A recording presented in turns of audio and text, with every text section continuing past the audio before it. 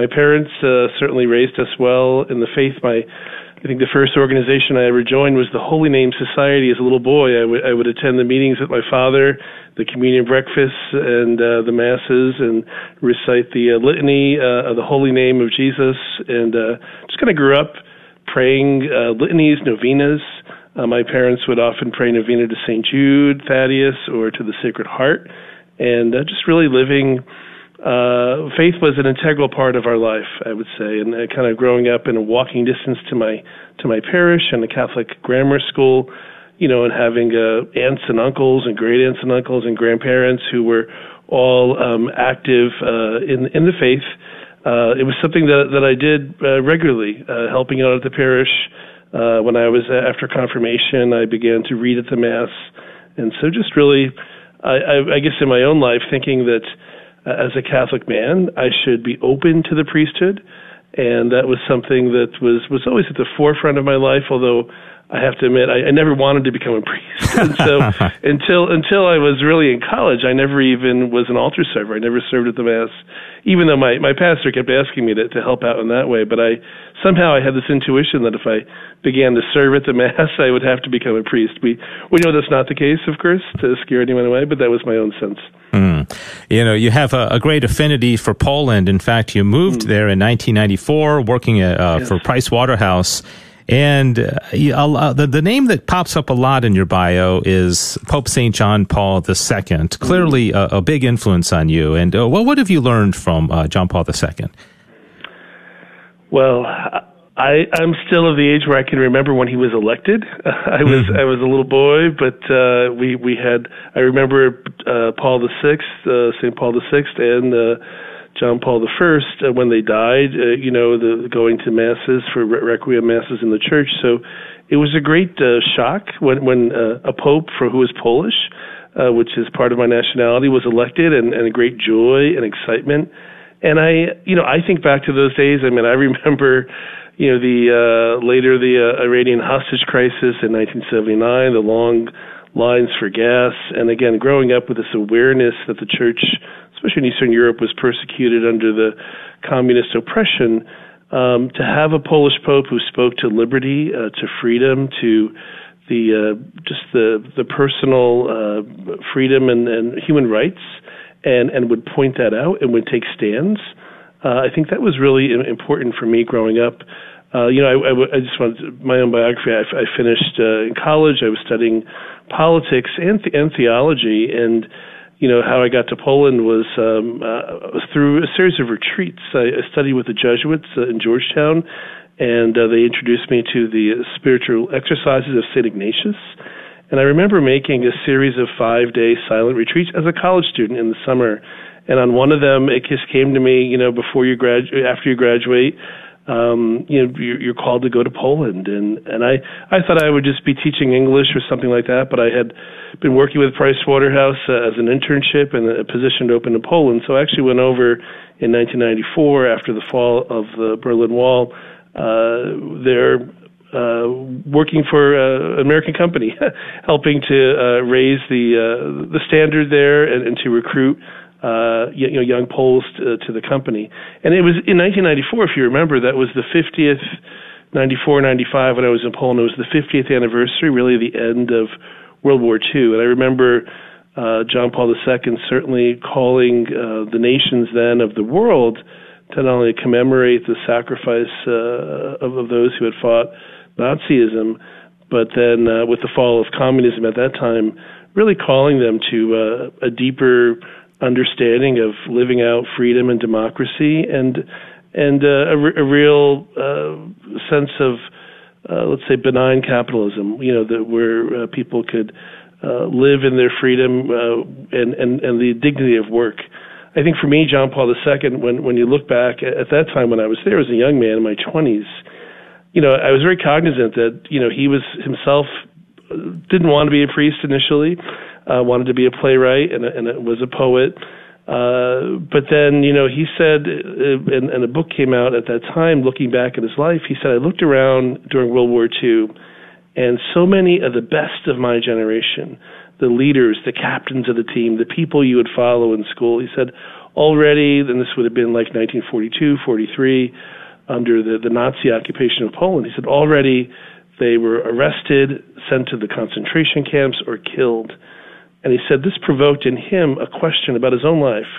What was he called to do, and how would he respond? And that was what really sort of put him on the path to the priesthood. So I remember thinking about that when I was there in Poland, walking on some of the same streets that he did in Krakow, and calling to mind the heroic sacrifice of so many Poles against the Nazis and later against the communists, that I would say that same question, what am I called to do in my own life, began to percolate. And the spiritual roots of those who resisted the totalitarian evils. I know John Paul II was right in the middle of that. What do you mean by that, and what are those roots? Yeah, so, John Paul II often spoke about solidarity, which, of course, as we're in Lent now, but also with the war in Ukraine, is really, again, at the forefront of our Christian faith. And solidarity, is in the letter Paul writes to the Romans. He says, to be in solidarity means to bear another's burden and overcome evil with good. So when we see others on the cross, under the cross, on the way of the cross, I'd like to think of Simon of Cyrene, who the Gospels tell us resisted when initially the Roman soldiers asked him to, carry the cross of Jesus, and he said, I'm an innocent man. And the irony, of course, of those words, right? He did carry the cross with Jesus, and in hindsight, we know he did come to faith in the Lord. And what a sense of immense gratitude he must have felt later to realize that out of all those who ever lived, he was the only one to help carry the cross that saved him. And so each of us has our own daily cross. Of course, we carry it, but we see so many people in need. And can we be the Simons of Cyrene? Can we be the Veronicas who wipe their face? So that's the first part, bear another's burden.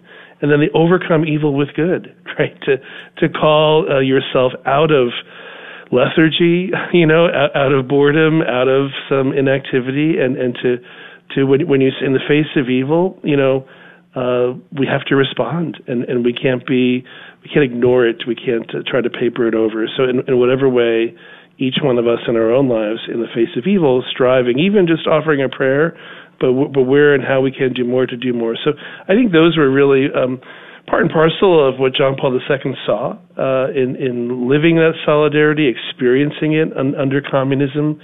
And then he taught that then, of course, later. And there's a beautiful martyr who I often think about, Blessed Jerzy Popiełuszko, was a Polish priest who became a chaplain to the trade movement of solidarity in the 1980s, and eventually was killed by thugs of the communist state, and is now a blessed. And he often would.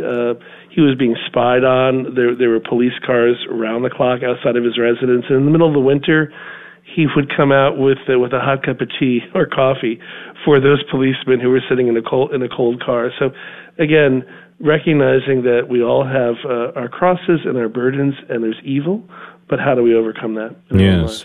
Father John Kalish is my guest, Dominican father, who is coming to town. We'll talk shortly about his visit to Keller on Sunday, March 5th. It's the first stop of a 5-stop tour of a first-class relic of Blessed Father Michael McGivney, the founder of the Knights of Columbus, and we're going to get to that. But, Father, fascinating information about your time in Poland and the spiritual roots of totalitarian evils.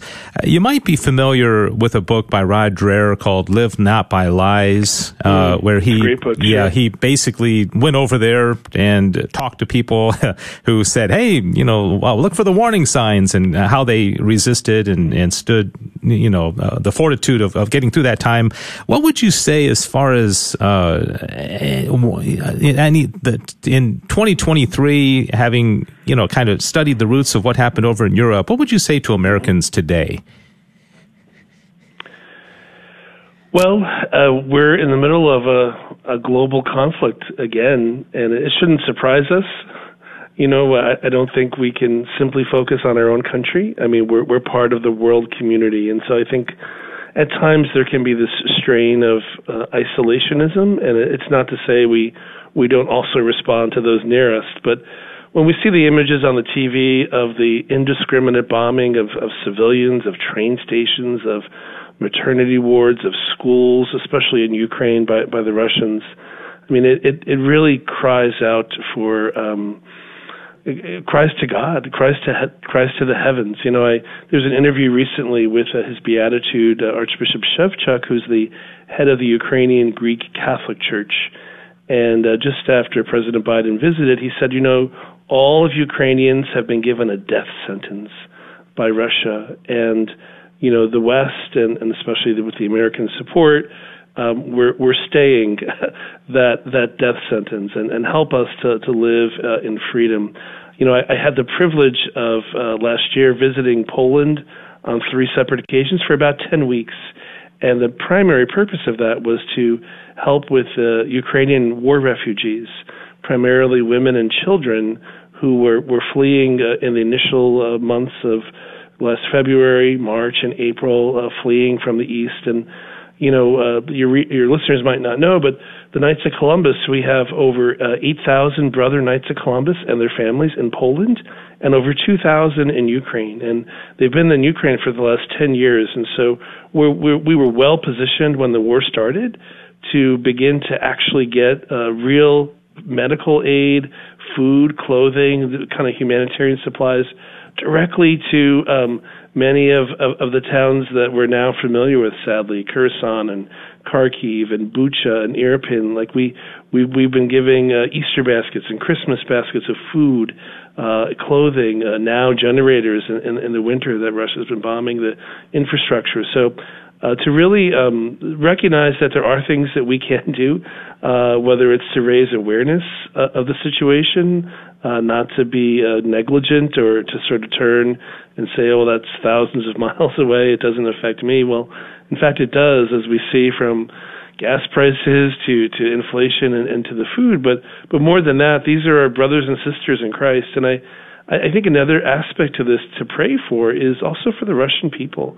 You know, many of them are trapped in a society where they may not have the information that they need to make the decisions, or they may feel helpless in the face of their own totalitarian society. And the question that I would often hear speaking to Ukrainian refugees in Poland and in Ukraine, they would say, you know, we're not like them. They would refer to the Russian soldiers as orcs. But, you know, the danger is when you're in a long war and there's massive suffering, we can all become, you know, sadly, victims of vengeance or a desire for revenge. So I think as this Lent, for your listeners, maybe to really offer some prayers and sacrifices and penances for both the Ukrainian soldiers and Ukrainians themselves, that they would maintain their Christian dignity and even eventually, hopefully when they're free, be able to forgive and if it's asked. But also for the Russians, that they would find in it their Christian roots as well. I think Putin is using the Orthodox Church clearly against the actual teachings of the gospel to promote the war. You know, as you talk about the need for healing and forgiveness and not having, you know, bitterness in one's heart, I notice on your bio about in studying the thought of St. Pope John Paul II, you wrote your thesis on forgiveness and the theology of healing of memories. It seems like it all kind of fits together, doesn't it? It does. You know, your listeners, you might remember in the year 2000, as we that approached and prayed through that great moment of 2,000 years of Christianity on this earth. You know, the Holy Father, John Paul, began a sort of a tour through, let's say, the mystery of evil, and especially the ways in which, as he said, the sons and daughters of the church did not always live the vibrancy and the authenticity of the gospel. And so he began to ask for forgiveness in the name of the church for sins committed by members of the church, by the body of Christ. And he offered that as a way. He said, you know, this I'm doing this as the Holy Father, as the Pope, but that this also can become a way that even in a secular way, groups can do this. And, you know, we saw that in South Africa, for example, at the end of apartheid, when Archbishop Desmond Tutu of the Anglican Church led these Truth and Reconciliation Commissions.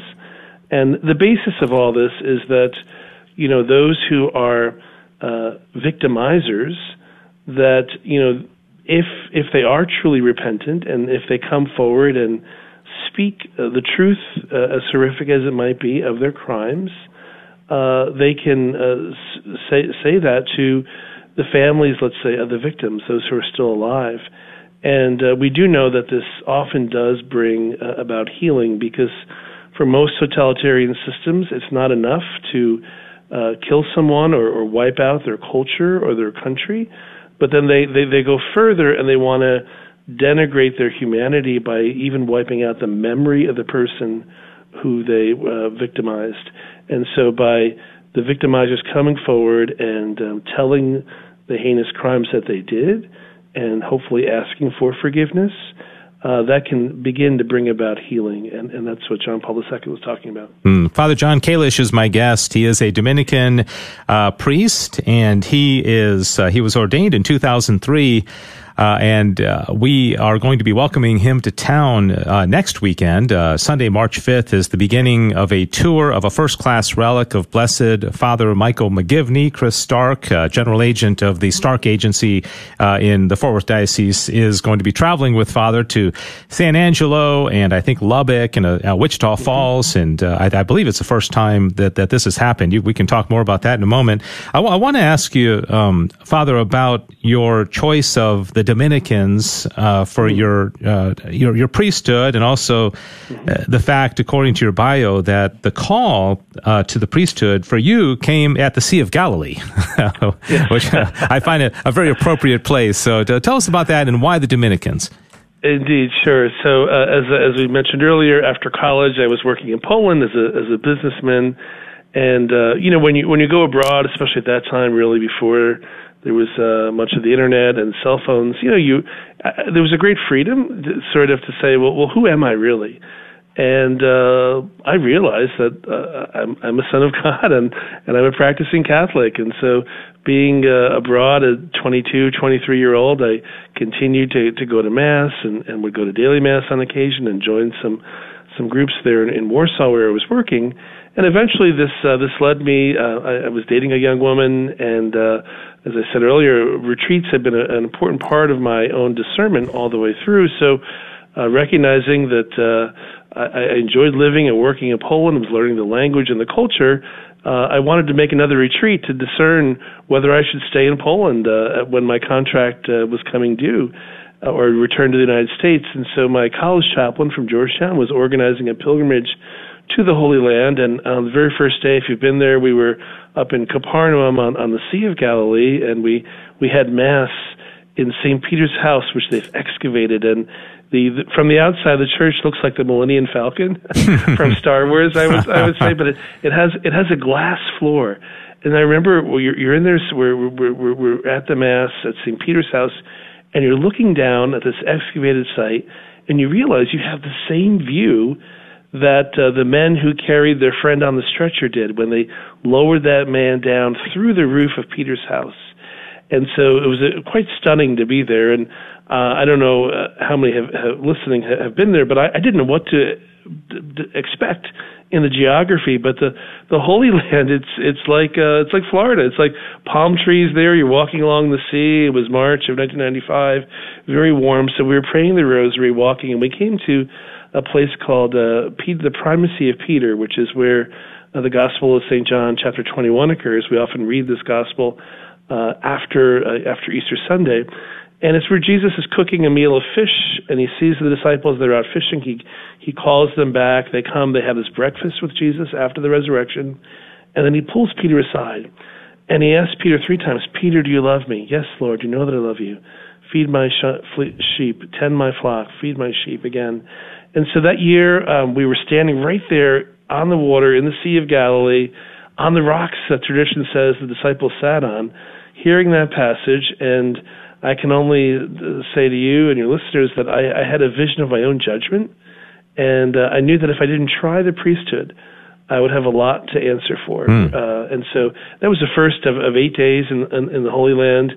By the end of the trip, I announced to everyone that I was going to quit my job and become a priest. I didn't know what that meant or how to go about it, but I returned to Warsaw, and one of my chaplains from America was a Dominican. He put me in touch with the Polish Dominicans, and I made a retreat with them over Easter, and kind of fell in love with the vocation of the Order of Preachers. Yeah, very nice. And you are serve as director of preaching for the Dominican province of St. Joseph in New York. Elected member of the Provincial Council. You've also been appointed a Eucharistic preacher for the National Eucharistic Revival that is going on here in the U.S. Tell us about that role and what you're doing in regard to this revival.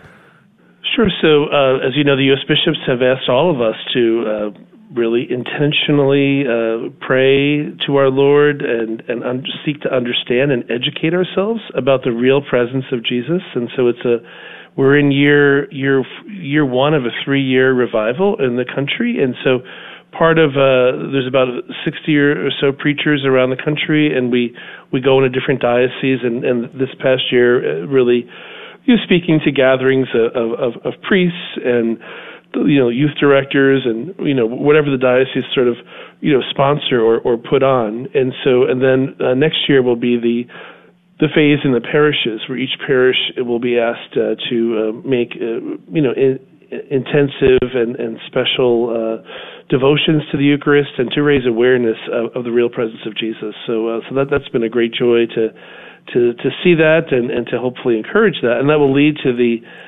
National Eucharistic Congress. I believe it's in 2024 in Indianapolis. And down in Texas there's going to be a pilgrimage, I believe, starting in Corpus Christi. I'm not sure where it's going to pass, but of the Blessed Sacrament from Corpus Christi all the way to Indianapolis. And so maybe some of your listeners and their parishes will participate in that, I hope. Oh, very nice. Yeah, we have here at the Guadalupe Radio Network been focusing a lot on Eucharistic revival, and it's been the theme of our Shurathons, and so it's definitely something that's talked about a lot on the radio. Father John Kalish is my guest. He is a Dominican priest. We've learned a lot about him, and we're only really scratching the surface because he has just done so much in his years as a priest. One of the things is that he's involved with the Knights of Columbus, and he is coming to North Texas, Sunday, March 5th, with a first-class relic of Blessed Father Michael McGivney. He's going to be at St. Elizabeth Ann Seton Parish in Keller. Veneration of the relic from 2 to 4, and then Mass at 5, and then a presentation by Father Kalish, I presume, about Blessed Father Michael McGivney. So can you talk about that, Father? Maybe give a little preview of what you'll be speaking about and Sure. why people should take time to come out to St. Elizabeth on Sunday the 5th. Right. Well, we're going to have a first-class relic of Blessed Michael, and as your listeners might know, a relic is a part of the human body, right, of a saint. And in the Catechism of the Catholic Church, there's a section about the communion of the saints, and it reminds us that there's a spiritual exchange of goods, the Catechism says, between those who have gone before us and died and are now in heaven, that they now know and love as God knows and loves. And their prayers are still effective for those who ask their prayers. So they can pray for us to the Lord from their place in eternity. And the same thing goes for us, for those still on the pilgrim way. Our sacrifices, our prayers, our penances that we do can have an effect on those who still need purification, those maybe who have died and are in purgatory awaiting entrance into heaven. And so when we have a relic and we pray in front of a relic, that saint knows we're there. And when we ask his intercession or her intercession, they're praying for us. And so we think of Blessed Michael McGivney, he was a priest from Connecticut, diocesan priest, and maybe your listeners know that he founded the Knights of Columbus as the largest Catholic men's organization in the world, over 2 million members. And he founded it as a young adult, we would say. He was 29 years old when he founded the Knights. He was here in Connecticut. It was a mostly immigrant church. They were from Ireland. And like today, it was mostly women who were going to Mass. And so he gathered up actually Civil War veterans who had served, and they were in their 30s. And he started the Knights of Columbus as an organization where men would come together, encourage each other, support each other so that they wouldn't join other, like the Masonic orders or other groups that are inimical or against the Catholic faith. And part and parcel of that was this solidarity that at the time many of the men were dying from the jobs that they had for being killed or whatnot, dying early, and their wife and children were being left behind. And so from the very beginning, Blessed Michael founded the Knights of Columbus not simply as a men's spiritual or charitable organization, but as one that today was an insurance company.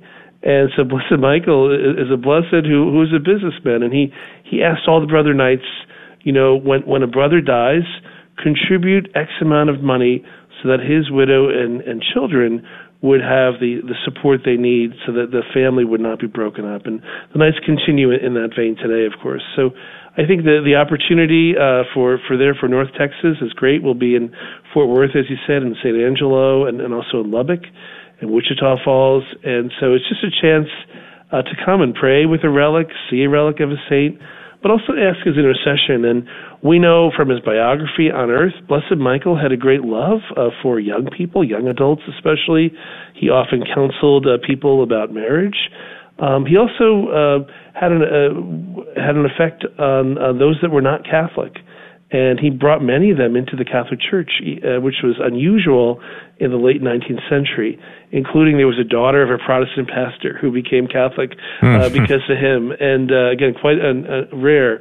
So I think especially when we think about how many of our loved ones maybe are no longer practicing or have fallen away, in fact, the other miracles that have occurred have been about children in the womb.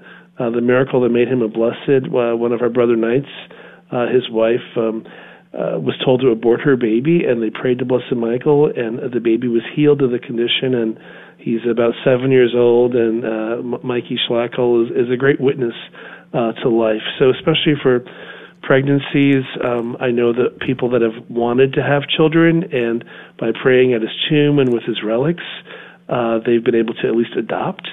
So especially around the family, and he has great intercession. You did something that I just find amazing, that you were present when they reopened the tomb of Blessed Father Michael McGivney to get the relics. Tell us about that experience, because that must have been quite amazing to be present for that. Well, yes, it was a select group, and we were serving at the church then, so we were there, and I can testify that the relic that I'll be bringing is from Blessed Michael. So that's partly why they have witnesses like me there, so that we could say we were there when they opened up his casket. And when a person is about to be beatified or canonized, that's when they usually open up the tomb, and then they'll take some relics from their body, and those will be given out then, sent to Rome and to other places, so to increase the ability for people around the world to venerate him. So I would just say, it was obviously amazing. It certainly continued to draw my attention and my prayers and my love for Blessed Michael. And I remember I had the opportunity to pass in front of his coffin, his casket, and I just touched his leg. It helped me to walk as you walked. His bones, and so I'll be delighted to, as part of this walk with him, to bring him on a tour and a pilgrimage to Texas.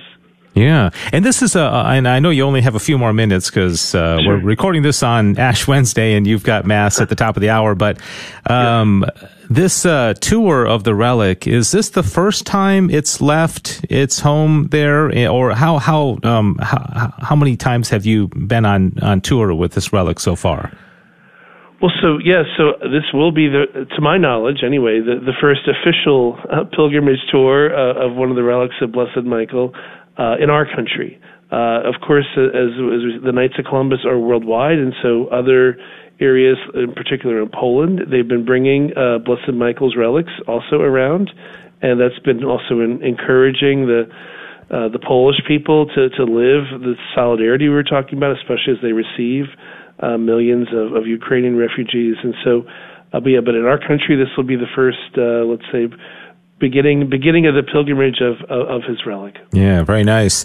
And I thank you so much for spending some time with us today, Father John Kalish, Dominican Father, again, coming to town for St. Elizabeth Ann Seton Parish, Sunday, March 5th, veneration of a first-class relic of Blessed Father Michael McGivney from 2 to 4 p.m., 5 p.m. Mass, and then a special presentation after Mass from Father Kalish. And so we invite everybody to come. I don't have any website with information. I wish I did. I know Chris Stark's website has that, but I don't know that off the top of my head. But I think you could go to the St. Elizabeth Ann Seton website or look up the Stark Agency, and you can find that. But Father, I know we gotta close this off. Anything else? We've covered a lot of ground here in this interview, but anything else you'd like to impart to our listeners before we say goodbye to you? Yeah, I mean, just if let's say someone hears this and doesn't have a chance to join us on the Relic Tour, just recognize, though, that you can always pray to Blessed Michael McGivney and ask his intercession. You know, I think when saints or blesseds are beatified or canonized, so Blessed Michael was beatified in 2020, so recently, God allows them to be, let's say, more active during that time. And I can assure your listeners that there have been many miracles, actually, even since 2020, with the relics of those praying to Blessed Michael, even not simply in his presence, but just asking his intercession. And so I invite you to go to kfc.org, the Knights of Columbus website, and there are prayers there to Blessed Michael. There's a litany. You can learn more information about him if you look him up, Blessed Michael McGivney, and make your prayers to the saints a daily part of your life, because they're interceding for us. They want us to be with them, and they want us to do God's will. And I think Blessed Michael will have many graces in store for all of your listeners in Texas. Yeah, very good. Thank you, Father. If you could just close out with a blessing of those who are listening today, we'll appreciate it, and look forward to seeing you on Sunday, March 5th at St. Elizabeth Ann Seton Parish. Veneration of the first-class relic from 2 to 4, Mass at 5, and then a special presentation with Father John Kalish after the 5 o'clock Mass. Would you be able to give a blessing to our listeners, Father? Happy to do that. May the intercession of Almighty God bless each of those listening to this program. May they know his love and his mercy, and may Almighty God bless you and your loved ones, the Father, the Son, and the Holy Spirit.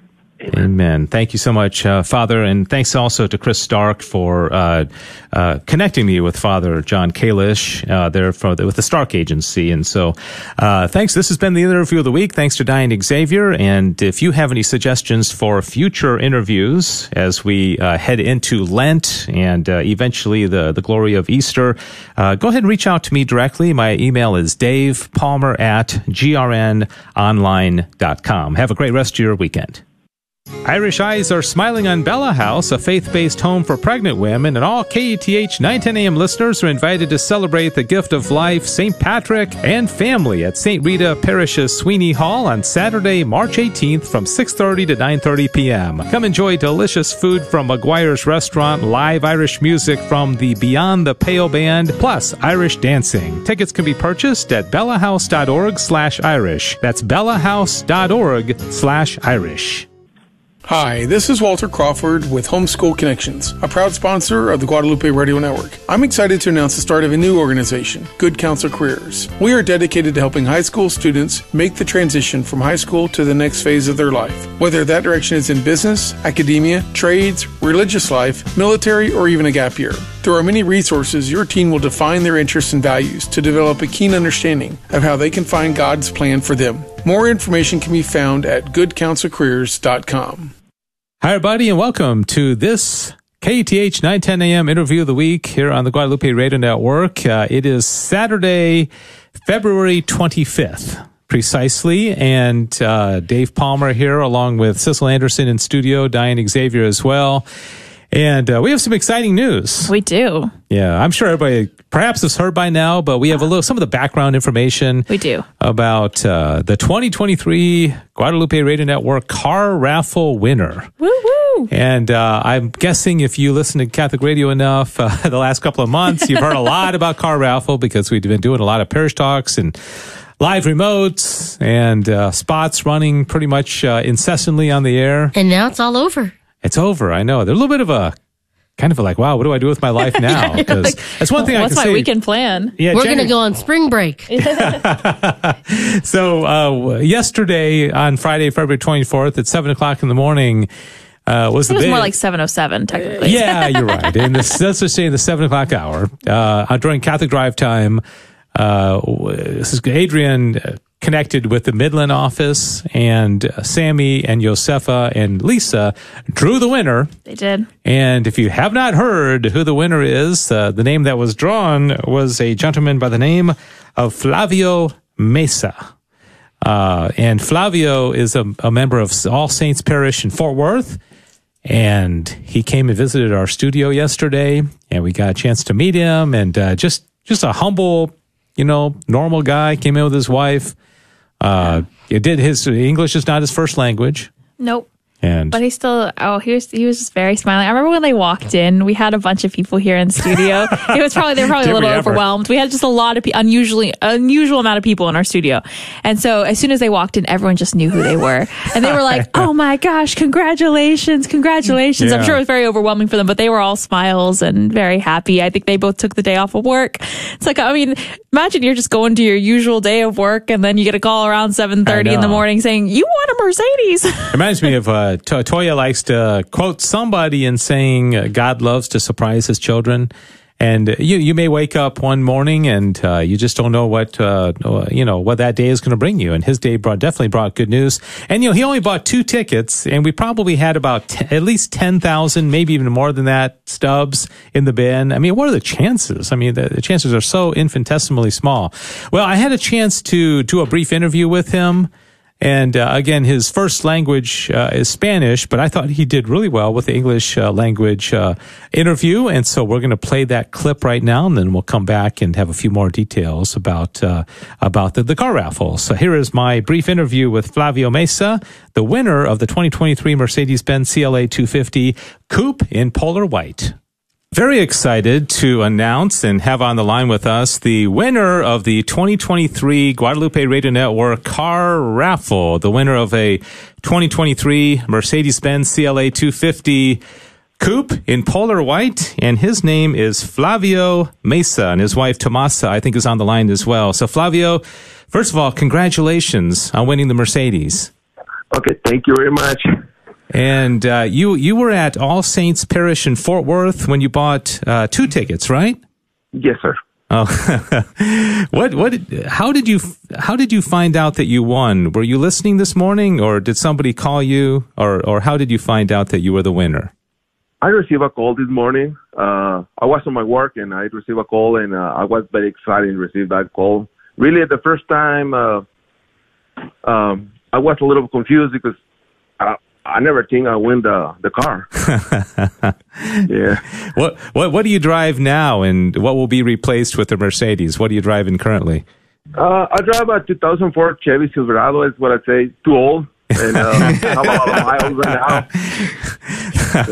That is awesome. And so when you bought the ticket, like you said, you had no idea. You probably were just buying it. You get a chance. You get to support Catholic Radio. So that is awesome. Is your wife there, Tomasa? Is she on the line also? Yeah, she's here, but I just speak a little English. She doesn't speak nothing English. Oh, sorry. Okay, no problem. Sorry. Anything else as far as you want to mention? I know there's so many people that were so excited to find out who the winner was this morning, and oftentimes people that win say, "Gosh, I never win anything." Have you ever won anything big before in your life in raffles? No, I always buy a ticket. Is what I say on the. They usually sell tickets on the church, and I buy all the time tickets, but I never won that, man. This is the first time, so I'm very excited. Yeah. And are you a fan of Mercedes-Benz's? Do you like them? I hope. I never drive Mercedes-Benz, but yeah, I like it. Yeah. I have our friends, they have a Mercedes, and I like those cars. Yeah. Well, congratulations. Thank you for supporting. You got a good return on your $50, didn't you? Oh, yeah. Very good. Yeah. All right. Yeah. God bless you. And again, Flavio Mesa from All Saints Parish in Fort Worth, like many people, bought tickets after Mass, heard a talk, and he's the winner of the Mercedes-Benz. Congratulations, Flavio. Thank you for your support, and God bless you. I hope you enjoy the Mercedes. Okay. Thank you very much. Thank you. All right, so that was done yesterday morning. He came in about 11 o'clock, and Martine interviewed him in Spanish. I did the brief interview in English, and so it's over. That's it. I know. I'm just thankful it's a North Texas winner. Yes, because we're not competitive. We're not competitive at all. No, at all. No, not at all. I don't know. Cecil may be, but not me. Wow. I learn from the best. Learn to be competitive. Yes. Yeah, I've taught you all your vices. And I just want to thank all of our listeners for continuing to support Guadalupe Radio. It just means a lot. I mean, parishes that I've spoken in the past, now they're like buying tickets, because before they're like, we don't know. Mm-hmm. But now it's gotten so popular, more and more people are hearing about it. Yeah, and you're so right, Diane. And that's a great way to close out this interview. And you can tell me how much time we have left, because I know this is going to be a very brief interview of the week, about 3 minutes. And I just want to say thank you, like Diane said a moment ago, because here in North Texas, we have a really good team in place, and it wouldn't happen that we would sell, 6,000 tickets just with the KATH team, not to mention Martine and Patty and all the There's tickets. There's absolutely no way. Without, first of all, of course, God and the Blessed Mother and the saints and the intercession, and also the pastors that allow us to come out to their parishes. And this year there were 37 of them. And I'm sure a lot more would have led us, but we didn't ask. We don't have time to go to all the parishes. 37 parishes. And so to those pastors, too many for me to name, thank you very much. And then we also have a team of about 12 volunteers who go out and spend 7 weekends of their life away from their families and visit parishes, sometimes multiple parishes in a weekend, and go up there and talk and sell raffle tickets. And so, again, if I start naming their names, I'll miss somebody, but I'm going to name a few names. Oh, dear. Well, Steve Gleason and Jennifer and Joseph Miller, Jennifer Disco and Stephen Kennedy, Rob Broll, Diane Redman, Olivia Franklin, Christina Dodd, Reg and Susan Platt did some, Rick Strickland, Jerry Jacob, Yeah. Who else? Manny Ortiz. Yeah, Manny Ortiz. Of course, you, Cecil, and Diane, you guys went out just about every single weekend. Not volunteers, but you still had to take time away from your typical weekend activities. Right. I know we missed somebody. I'm looking right now. I'm going to our email list just because I'm like, wait. Bill Jackson helped us one weekend. Rick Self? Rick? No, Rick Strickland, we said. Yeah, Rick helped us at Dan Porter. Dan Porter. Oh, gosh, I'm so thankful because, Dan did a lot. Yeah, he did. So thanks so much to him. And thanks to all the businesses that hosted us. Oh, yeah. Those are fun, weren't they? How many live remotes did we end up doing? We did 15. 15 live remotes, 37 parishes in 7 weeks. Okay, any particular live remote memory that stands out? Oh, they all have their own unique moments, but I think the last one we did was pretty wild because I took 12 calls in 25 minutes. Oh, yeah. So that was pretty wild at Westway Ford. Yeah. Okay. Diane's telling us we got to get off the air, but again, thanks everybody. Congratulations, Flavio Mesa from All Saints Parish in Fort Worth, just one of the 37 parishes that allowed us to come out. This has been the interview of the week here on the Guadalupe Radio Network. So thanks, Cecil and Diane. Thank you for supporting KATH 910 AM of the Guadalupe Radio Network, because we will continue to spread the good news of Jesus Christ on the airwaves because of you. So God bless you and have a great rest of your weekend. Thanks for joining us for this week's KATH 910 AM interview of the week. We hope you've enjoyed this presentation of Catholic news and information pertinent to North Texas Catholics. Please join us again next week at this same time for another KATH 910 AM interview of the week. Our mission at home and at work is to live our Catholic faith. That's one reason why at Mid-Cities Dental, we support Catholic radio. I'm Dr. Kyle Eberline, a proud longtime supporter of Guadalupe Radio Network, and a dentist in the Mid-Cities area with locations in Hearst and Bedford. If you're in need of dental care and would like help in finding a solution for your budget, you can find us online at midcitiesdental.com. Father Larry Richards, a popular conference speaker, pastor from Erie, Pennsylvania, and founder of the Reason for Our Hope Foundation, will conduct a 4-day parish mission at St. Mary Catholic Parish in Sherman. The purpose of the mission is to help people grow in their love for God and give them hope and direction in their daily lives. The event takes place from March 13th through March 16th from 7 p.m. to 9 p.m. Call 903-893-5148. That's 903-893-5148. Hello, it's Todd Sluter, licensed professional counselor with Epiphany Counseling and longtime sponsor of GRN. I have been blessed to work with many individuals, couples, teens, and families in our diocese for the past 8 years, incorporating counseling principles with authentic Catholic values. God wants you to have a greater sense of joy and purpose. If you or someone you know are struggling to find purpose, stuck moving forward with goals in life, or a relationship is not working, you may need to seek a counselor to help regain hope and healing. You may get in touch with me at 469-556-8336. Hi, this is Dave Palmer here at KTH 910 AM with the big announcement of the winner of the 2023 Guadalupe Radio Network car raffle. On Friday morning, live on Catholic Drive Time, the winner's name was drawn. It's Flavio Mesa from All Saints Parish in Fort Worth. He is the winner of the 2023 Mercedes-Benz CLA 250. Congratulations, Flavio, and we hope you enjoy your car. And a very, very sincere thank you to each of you who purchased car raffle tickets this year. You've done a lot to help us continue to spread the good news of Jesus Christ on the airwaves here on KTH 910 AM.